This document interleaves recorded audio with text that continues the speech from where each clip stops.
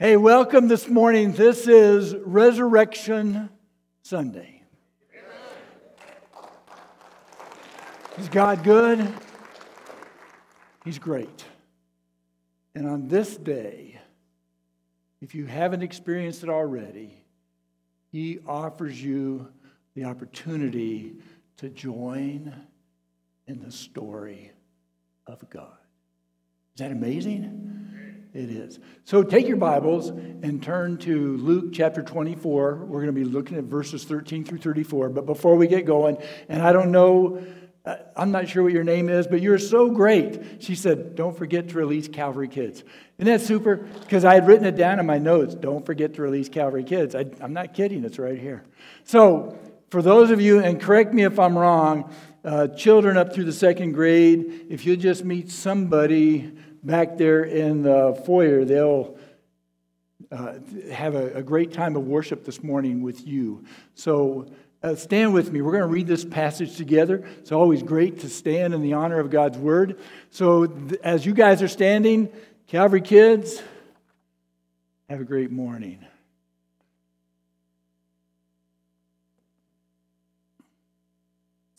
Luke chapter 24, starting with verse 13. Now that same day, two of them were going to a village called Emmaus, about 7 miles from Jerusalem. They were talking with each other about everything that had happened. As they talked and discussed these things with each other, Jesus himself came up and walked along with them, but they were kept from recognizing him. He asked them, "What are you discussing together as you walk along?" And they stood still, their face downcast. One of them, named Cleopas, asked him, "Are you the only one visiting Jerusalem who does not know the things that have happened there in these days?" "What things?" Jesus asked.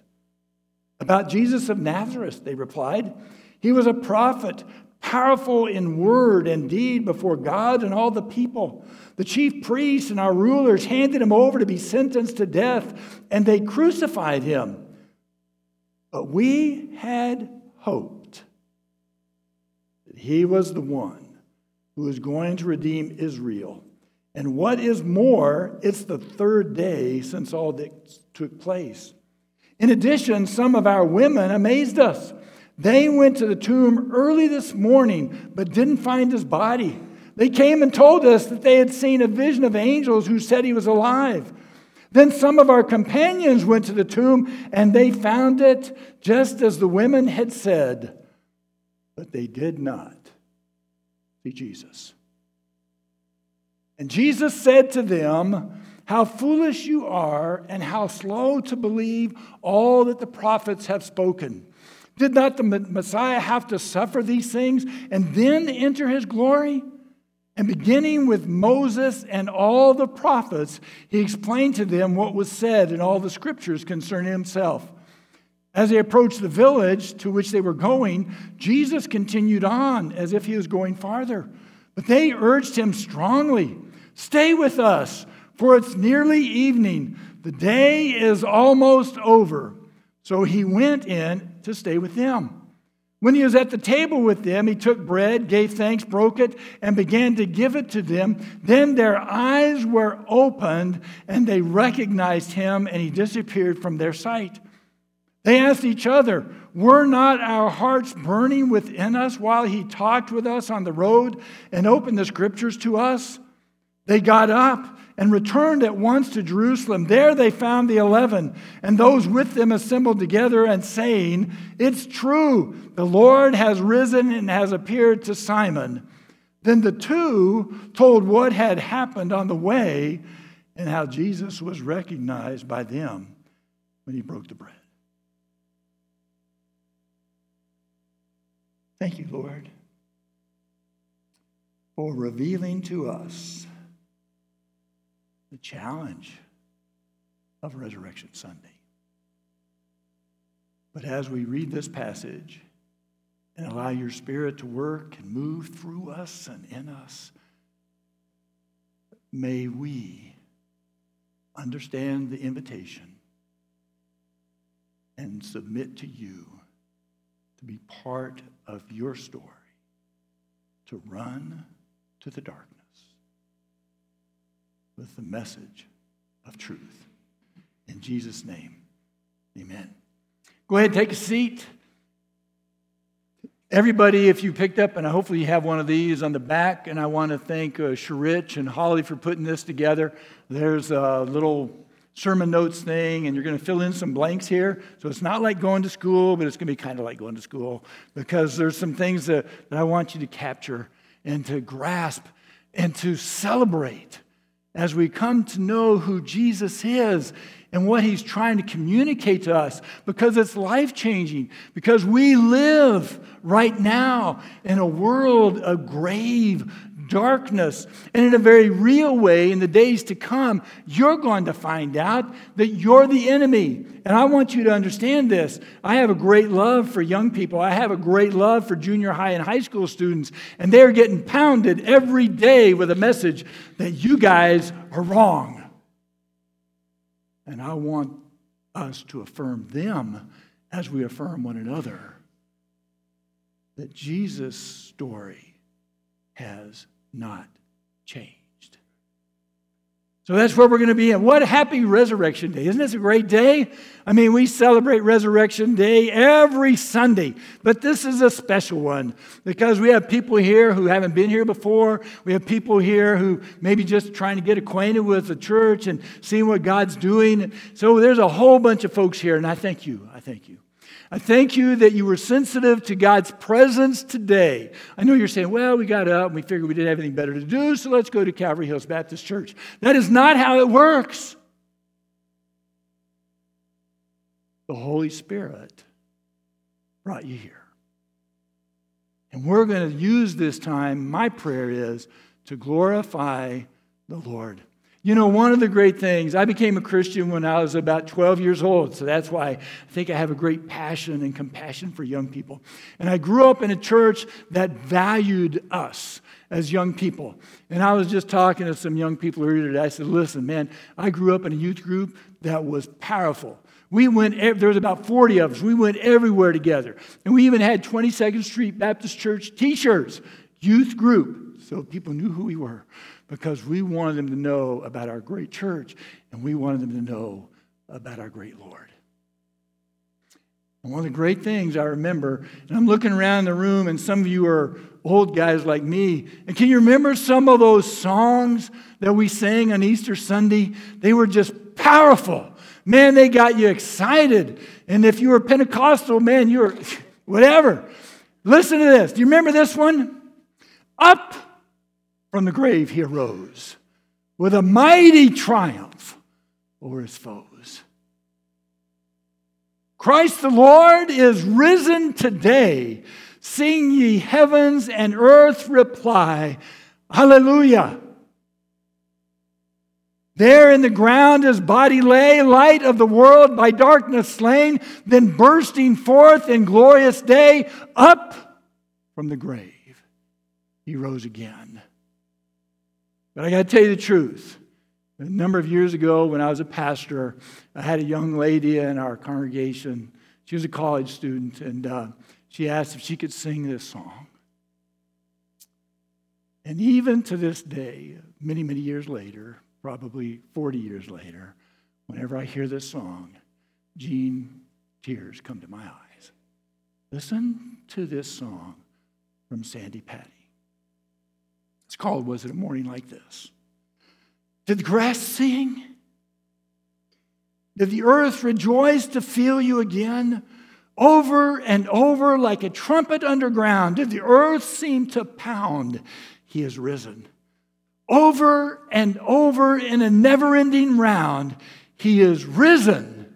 Hallelujah, hallelujah. So on that day, on that morning, all of heaven and all of creation was in joyful praise, for Jesus arose. Now stay with me.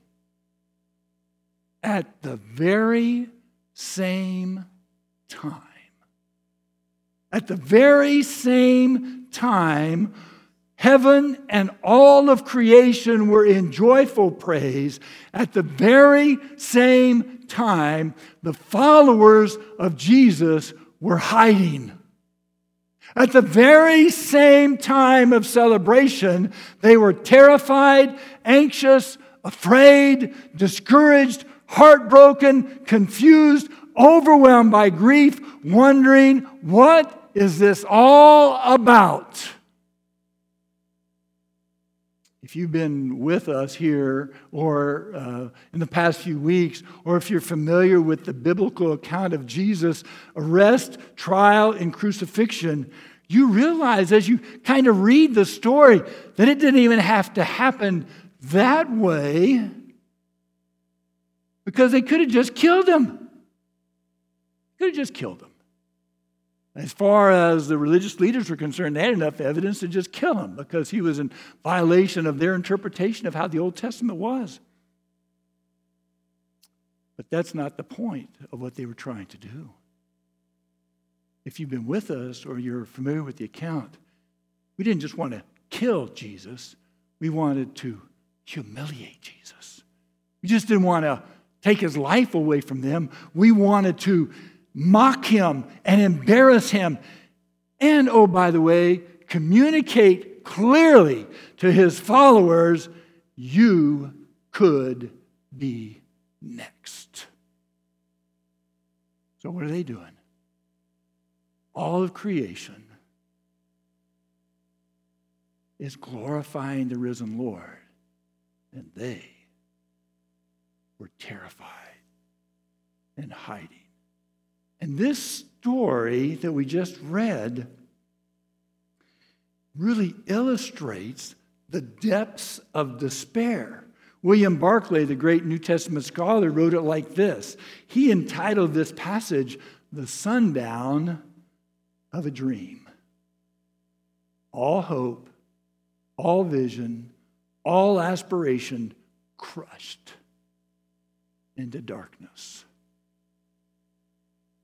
Yet I want you to know the great purpose that the Lord led John to put this passage, or led Luke to put this passage into his gospel, was to illustrate for you and for me the power of his resurrection. First thing I want you to notice, and we're going to go to the next slide, Jesus joins us in our story.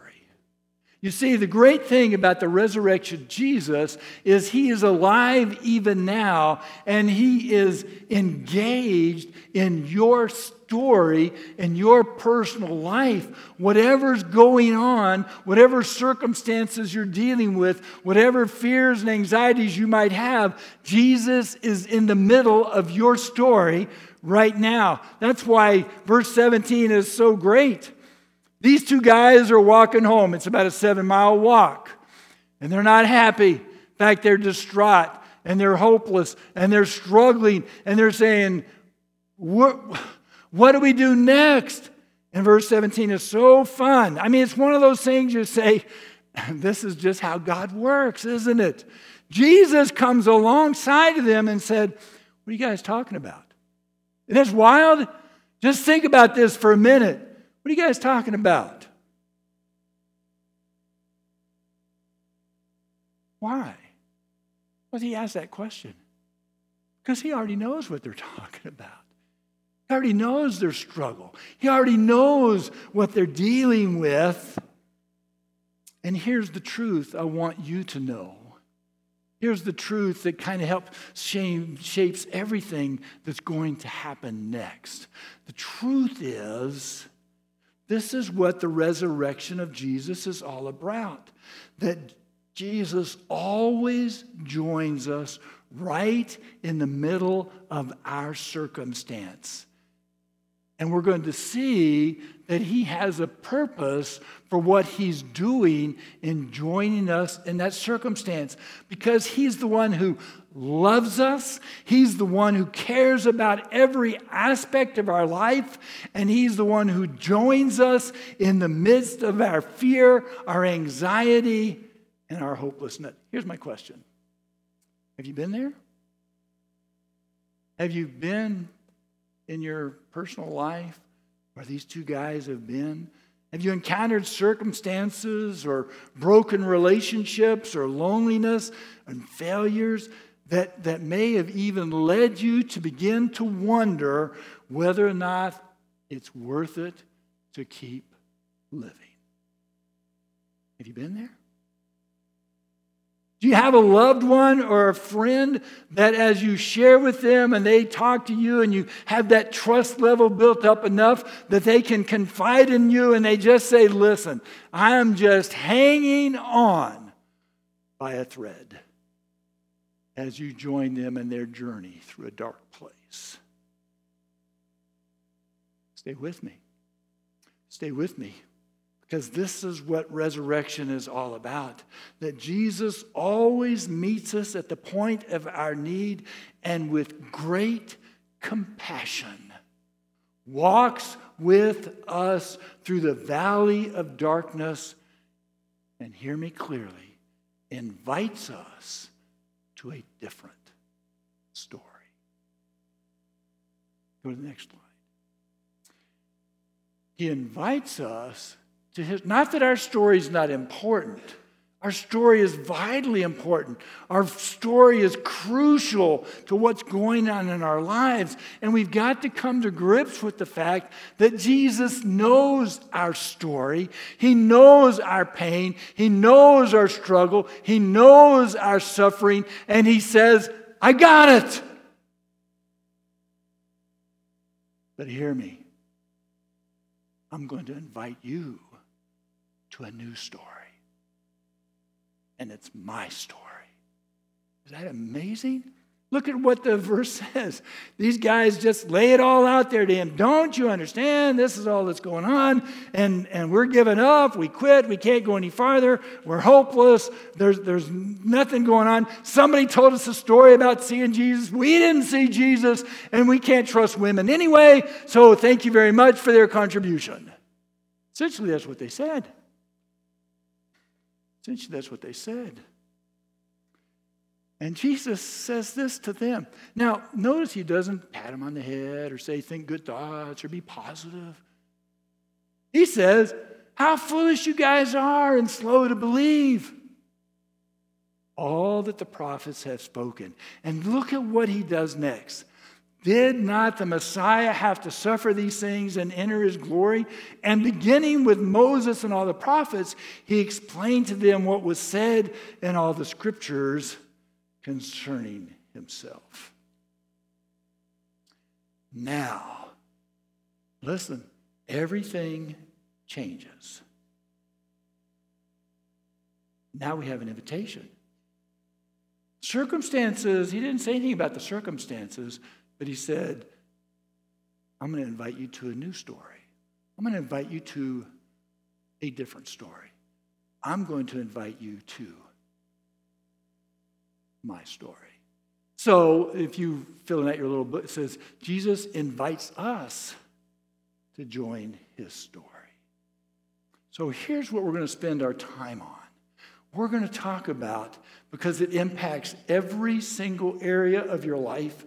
And as I think about our young people and the struggles they're going through, if you guys can grasp this and you guys can make it your own, it changes everything.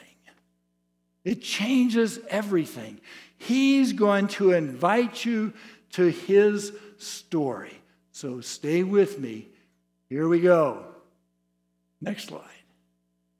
Jesus' story for us. It affirms our identity. To me, this is one of the most beautiful passages in all of Scripture. And if you've ever watched that little series, I invite you to watch it. If you've not watched it, it's called The Chosen.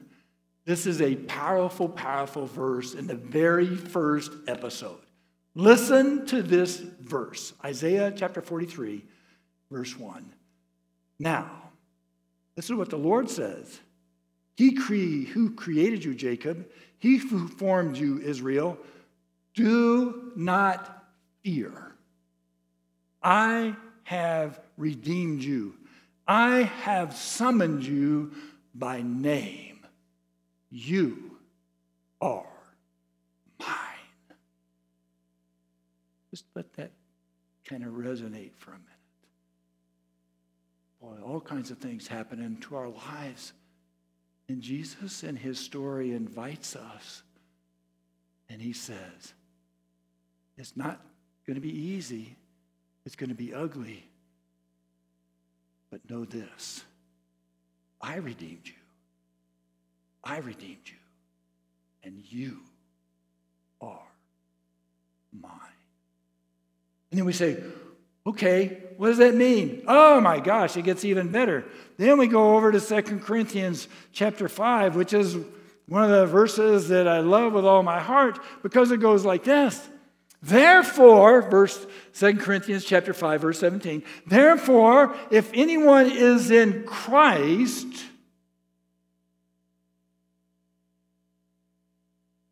he's a new creation.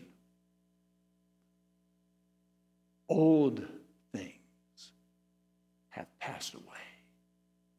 All things have become new. You hear me? You know what that just said? Isaiah said, you belong to me now.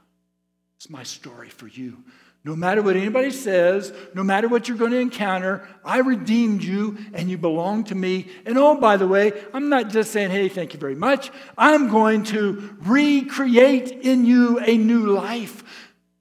That means everything that happened in your life, everything that was said about you, everything that was said to you, every circumstance that you experienced, when you come to Jesus Christ, it's closed.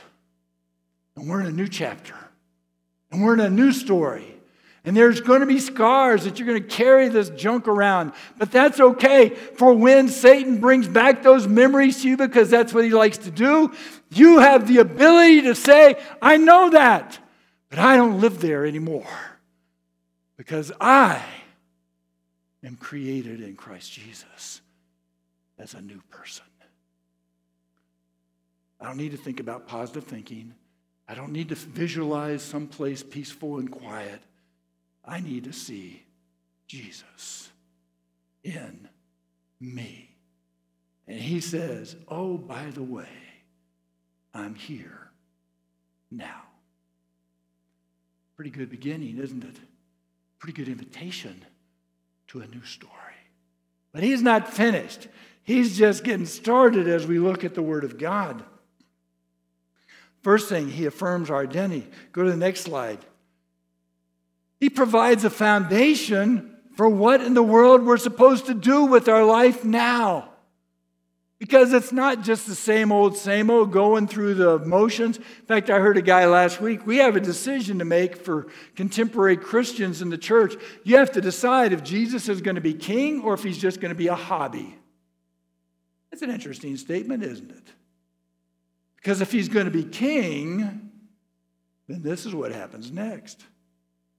All Scripture, 2 Timothy chapter 3, verse 16, all Scripture is God-breathed, and listen, is useful for teaching, rebuking. Rebuking means, hey, come on back, reel us in, I got that.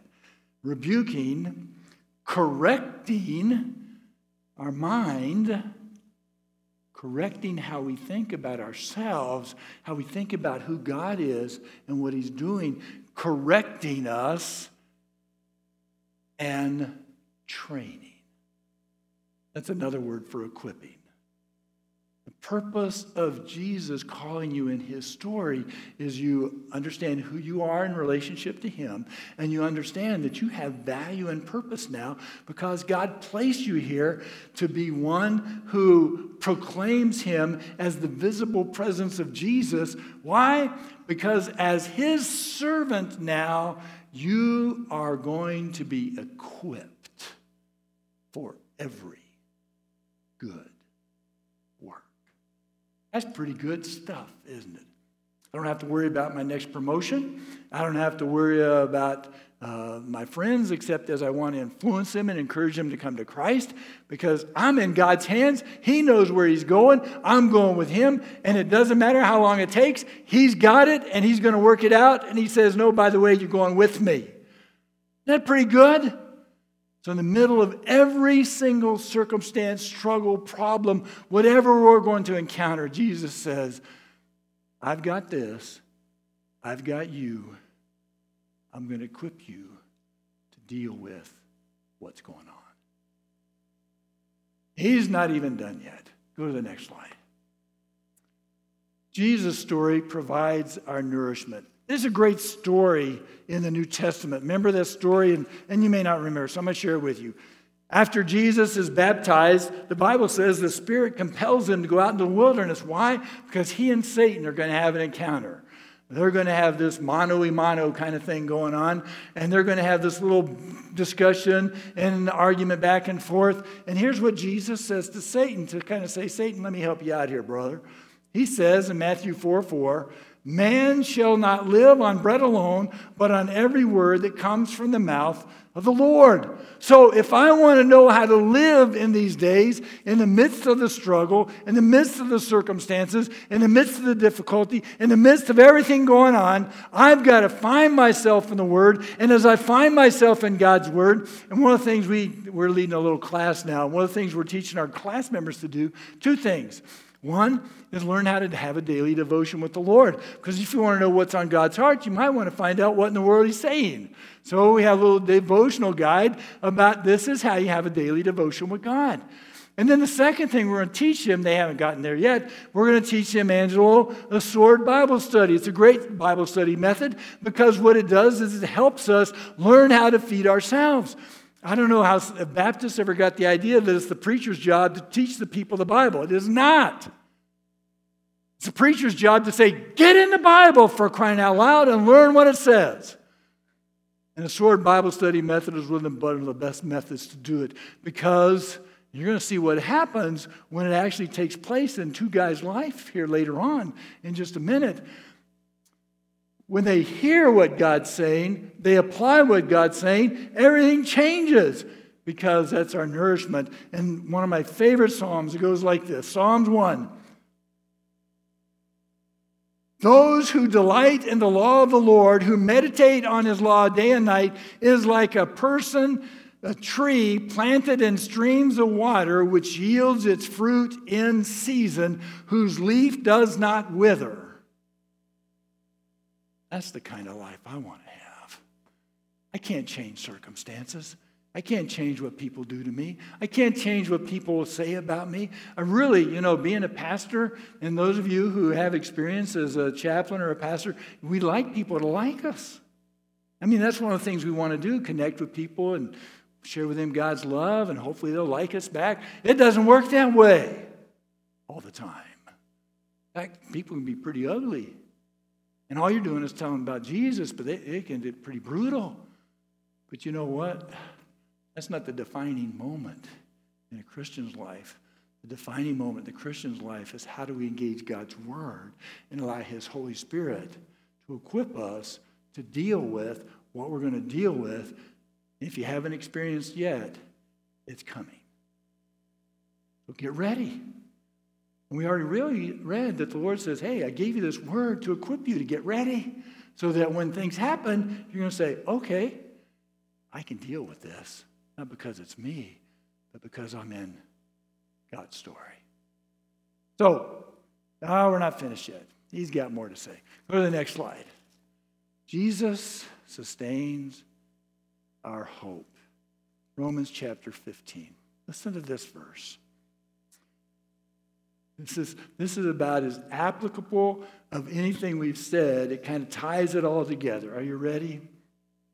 And I hope you're filling out the blanks. That's why I want to thank Amber because I realized I didn't underline those to fill out the blanks. So I had to send her the whole PowerPoint slide last night. And she was so gracious and kind to fix it for us. So thank you, Amber, very, very much. His story sustains our hope. Verse 4. Everything that was written in the past was written to teach us. Are you ready? So that through the endurance taught in the Scriptures and the encouragement they provide, we might have hope. Bad things are going to happen. Circumstances are going to happen. It's going to be difficult. It's going to be challenging. Tragedies and suffering are going to surround us and engage us. And I confess, when somebody comes to me and they say, why did this happen? Why did God allow this to happen? I tell them, I don't know. But here's what I do know. Your foundation and my foundation, your confidence, my confidence, that even in the darkest times, the Lord is faithful. And we trust him. That's our hope.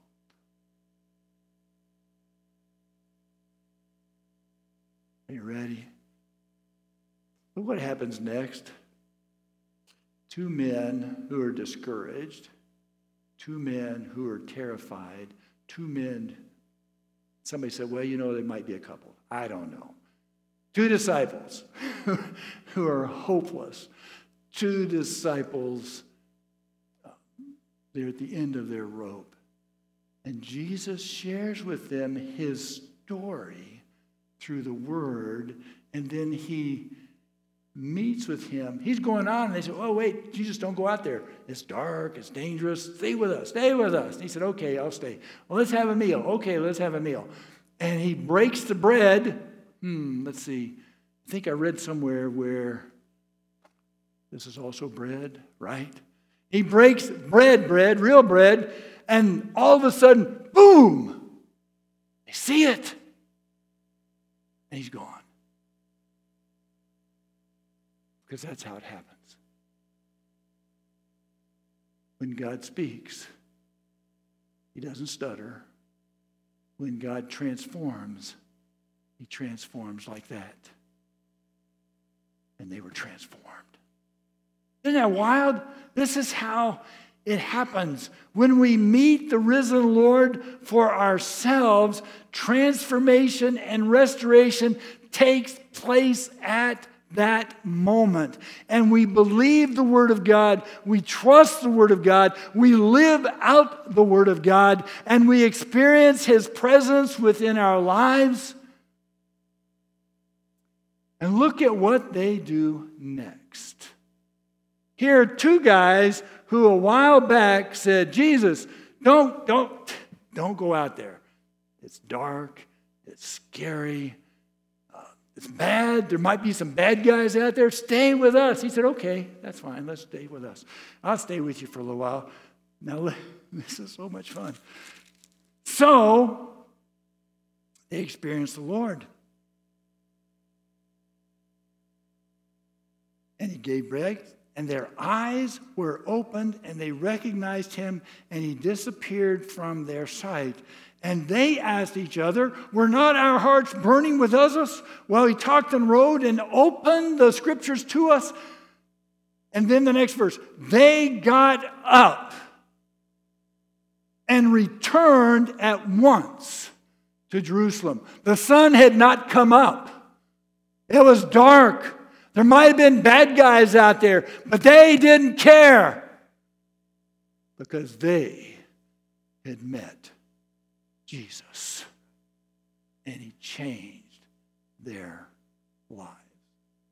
One of the great songs that I learned many, many years ago, and in fact, I was in Kansas in training, and it was a boring class that the Army did. No, I shouldn't say that.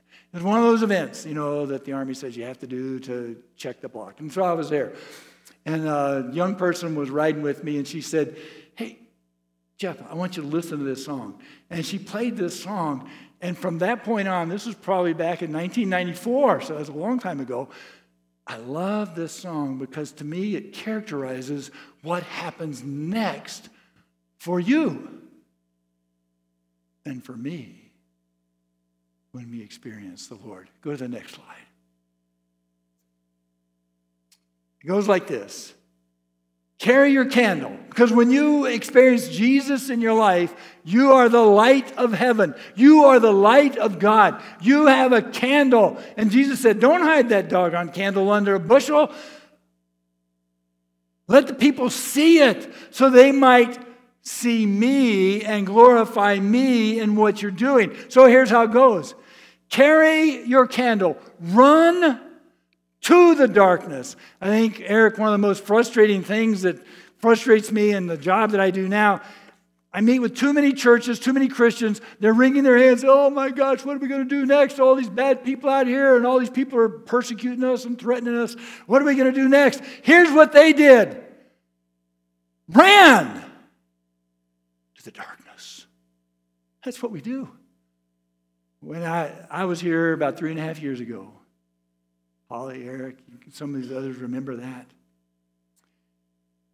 Angela, here's what happened. God's Spirit spoke, and people chose to run to the darkness. And here you are. And here you are. Seek out the helpless, confused and torn. Hold out your candle for all to see. Take your candle and go light your world. Happy Resurrection Day. May it be your resurrection as well. I'm going to invite the worship team to come up and lead us in our song of response. But as they come, I invite you. I'm going to ask you to stand with me. We're going to have a word of prayer in just a minute.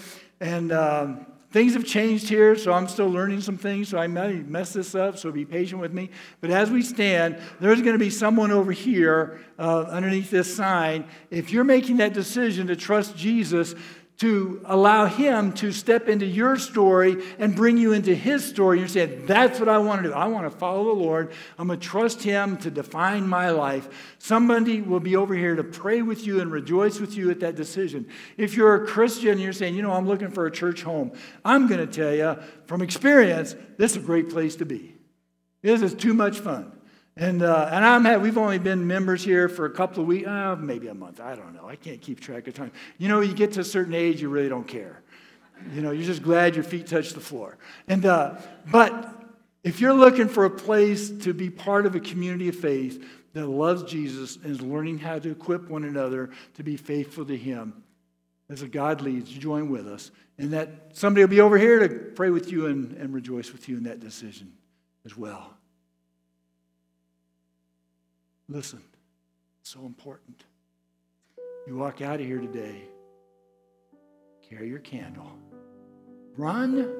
And some of you don't have very far to run to the darkness, huh? You're surrounded by it. And God says, great, that's why I placed you here. Be the light for him. And oh, by the way, I'm not kidding at all. When you take the step out of the aisle, I want you to take your step, and I want you to listen. I want you to listen. I want you to listen closely, because I'm going to tell you the affirmation of God's word is when you trust Jesus Christ as your Lord and Savior, he takes up residence through the power of his Holy Spirit in your life. And I'm going to say to you, you ought to be able to hear. You ought to be able to hear the grass sing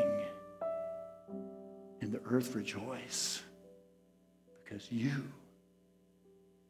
are a child of God in his story.